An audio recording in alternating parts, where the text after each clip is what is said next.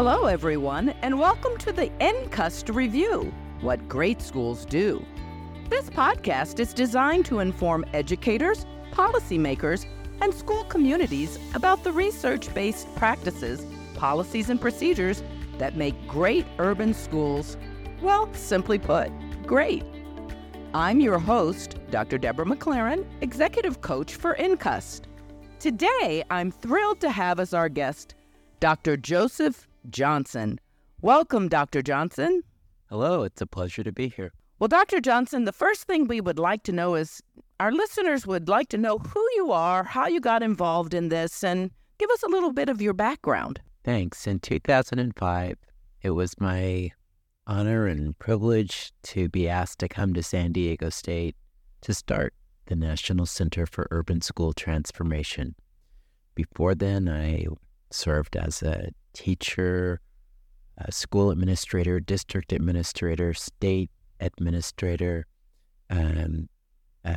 worked in many different capacities, often with a focus on identifying and studying schools that were achieving remarkable results for all populations of students. Well, I know I had the privilege of working under you as a student in the doc program for San Diego State, and I learned so much, especially what I needed to do with the APA and all of the different things in terms of citing the research and how important that was. So thank you for adding to my learning during that time. So we're going to move on. What do great school leaders really need to know and do to meet the needs of diverse student populations and school communities? I think first and foremost, leaders need to know that it's possible. It's possible to create schools that achieve impressive results for all demographic groups of students. But it's also important to know that there isn't simply one thing that needs to be done. I think that oftentimes leaders might think that it's all about getting the right curriculum, or it's all about a particular instructional intervention. But we've learned over the years that it requires a multi-pronged approach that starts with building a culture that truly is transformational, where all students and all personnel feel like this is a place where they are valued, where they are perceived as capable, and that becomes a foundation. But we also know that then rigorous curricula is so important that students aren't going to learn more than they're taught. And so if we really want students to achieve great results, we have to make sure that we're providing a great curriculum. And then ultimately, we have to provide instruction that's going to be effective and engaging in making sure that all students actually learn that rigorous, challenging curricula. I just want to interject here and say something that's really resonating with me is that there is no one-size-fits-all. And I think many times educators and particularly teachers and school administrators are looking for a magic bullet, a magic pill, something that all of a sudden, if they find the right curriculum, it's going to meet the needs of every student. And I know in my own experience that that's just not the case. And there are so many resources that you can pull from, but the main thing is that it really is about what each student needs and identifying those needs and then making sure you have the right resources to use. One of the things I would say to teachers many times, I'd say, I'm not going to ask a foot doctor to help me with my heart. So it was important for us to really look at the curriculum we were using, meeting the needs. So thank you for that. Anything else that you want us to know about what school leaders really need to know? I'll just reinforce what you said, because so many times over the years, when we visit very successful schools, leaders will ask us, well, what curriculum did they use? What instructional approach did they use? And the truth is that in these very successful schools all over the country, elementary, middle, and high school, you can name the curriculum, and we could probably find at least one of these very high-performing schools that was using it and using it well and using it effectively. But the other side of the coin is that we could also find a struggling school achieving minimal results using the same curriculum. And so what we've learned is that there isn't a silver bullet. The issue is, how do leaders, how do educators use the tools they have intelligently, responsibly, creatively, in order to create an environment in which all students are likely to succeed? You know, I am a visual learner, so when you say all students receive the tools they need, it makes me think of a hammer, a screwdriver, and a wrench. And if I need a hammer, a wrench isn't probably going to be the best tool. I might be able to figure out a way to use the wrench, but it's not the best tool. So thank you for pointing that out as well, that we need the right tools. So how do you believe, if we have the right tools, transformation happens in our schools? And tell us about the research, because I know you've done a lot of research on this topic. It starts with leadership. Transformation does not occur in the absence of inspired and inspiring leaders who are able to establish a critical mass of stakeholders who get four things. One, that critical mass of stakeholders has to believe that the change that this leader is all about is worthwhile for students. They have to perceive that it's not about complying with the leader. It's not about soothing the ego of this principal or this superintendent, that it's about doing what's right for kids. And so that's first. But then secondly, those stakeholders have to believe that what this leader wants, what this leader is really going for all the populations of students they serve, that it's possible, that it can happen in their school. And creating that belief that the success is possible is essential. But then if the transformation is really going to happen, leaders have to get stakeholders to understand that they each have a few critical responsibilities.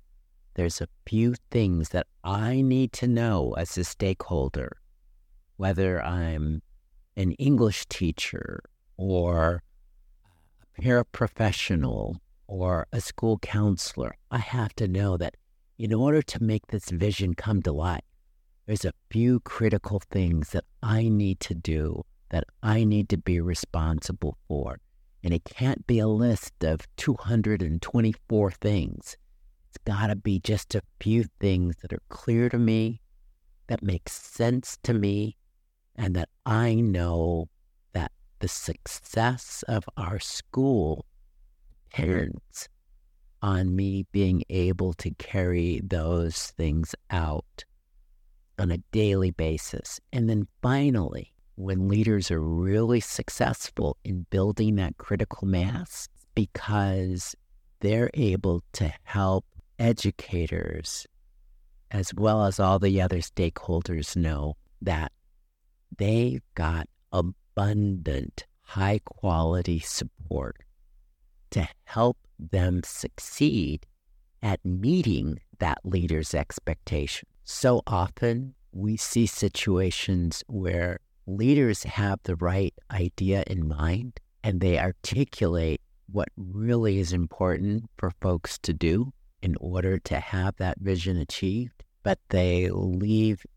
individuals feeling like they've got to figure it out. And sometimes folks panic and they think, I'm not sure if I can do that.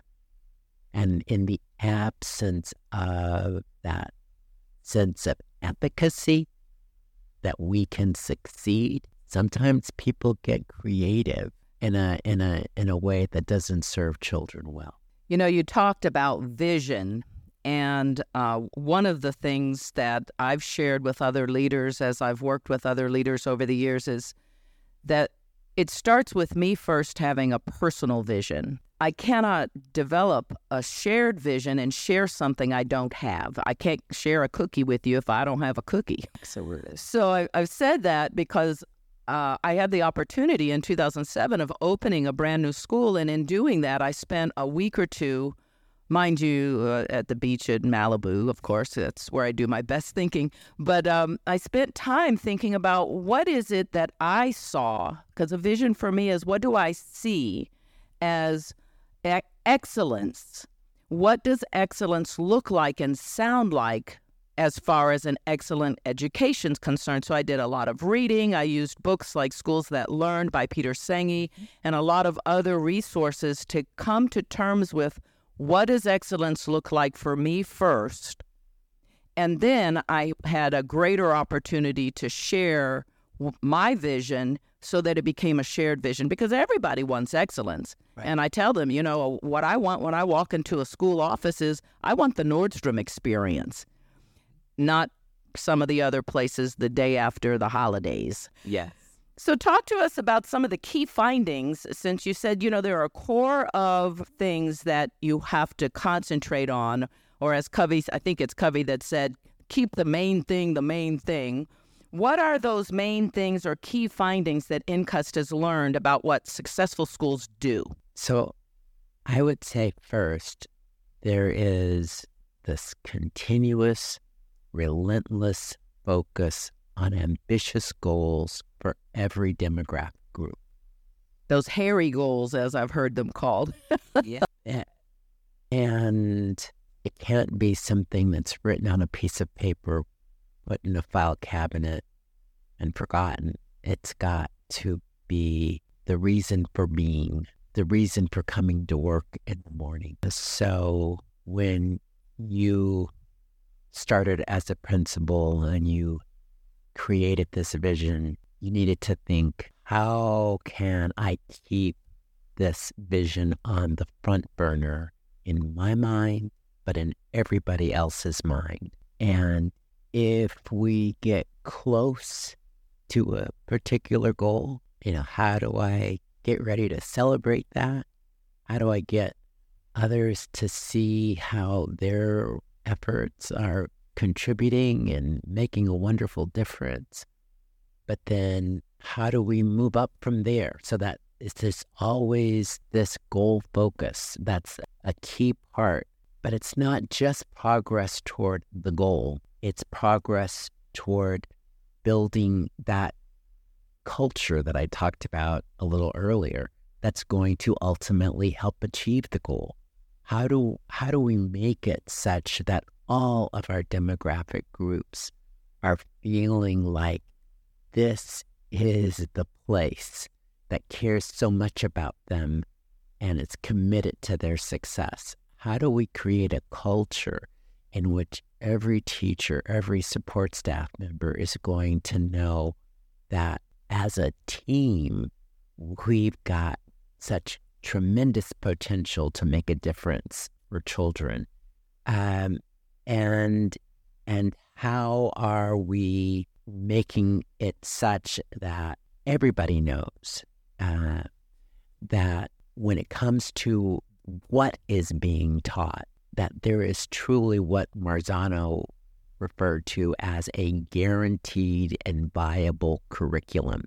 Parents don't have to get lucky by having their child placed in the right sixth grade classroom, because they know that it doesn't matter which sixth grade classroom their child is in, they're going to get access to rigorous, outstanding curricula, and they're going to get a quality of instruction that is going to engage their children and help ensure that their children succeed in learning that rigorous curricula. Well, I know that's something that I want for my children and for my grandchildren. And I want to stop here because I want to put a plug in for two books that really reinforce what you're talking about. One of them is Leadership, America's Best Urban Schools. And there were findings in the Leadership in America's Best Urban Schools that can help our school leaders understand what are those main things that they can focus on to really achieve the kind of results overall for their students. And then the other one for the teachers is Teaching Practices in America's Best Urban Schools. And there's a lot of wonderful, wonderful learning there about what schools who've had success, what they do, what those main practices are. Anything else you want to tell us today before we close this episode? Well, so those two books, as well as two other NCUST publications, 5 Practices for Improving the Success of Latino Students and When Black Students Excel. All 4 of those books, perhaps in slightly different ways, perhaps focused on some different populations, delve into all of the things that we've been talking about today, and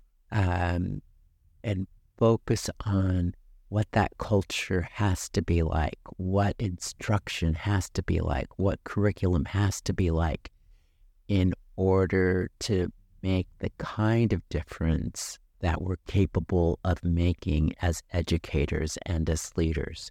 And so I think all 4 of these publications can be great tools for helping teachers, for helping principals and district leaders as they think about their vision for their schools and how to make that vision real for the students they serve. Well, it's such a pleasure talking with you, Dr. Johnson. I learned so much from you. Just for our listeners to know, the National Center for Urban Schools Transformation was founded in 2005 by Dr. Johnson to help districts and their partners transform schools into places where all students achieve academic proficiency, evidence of love of learning, and graduate well prepared to succeed in a post-secondary education, the workplace,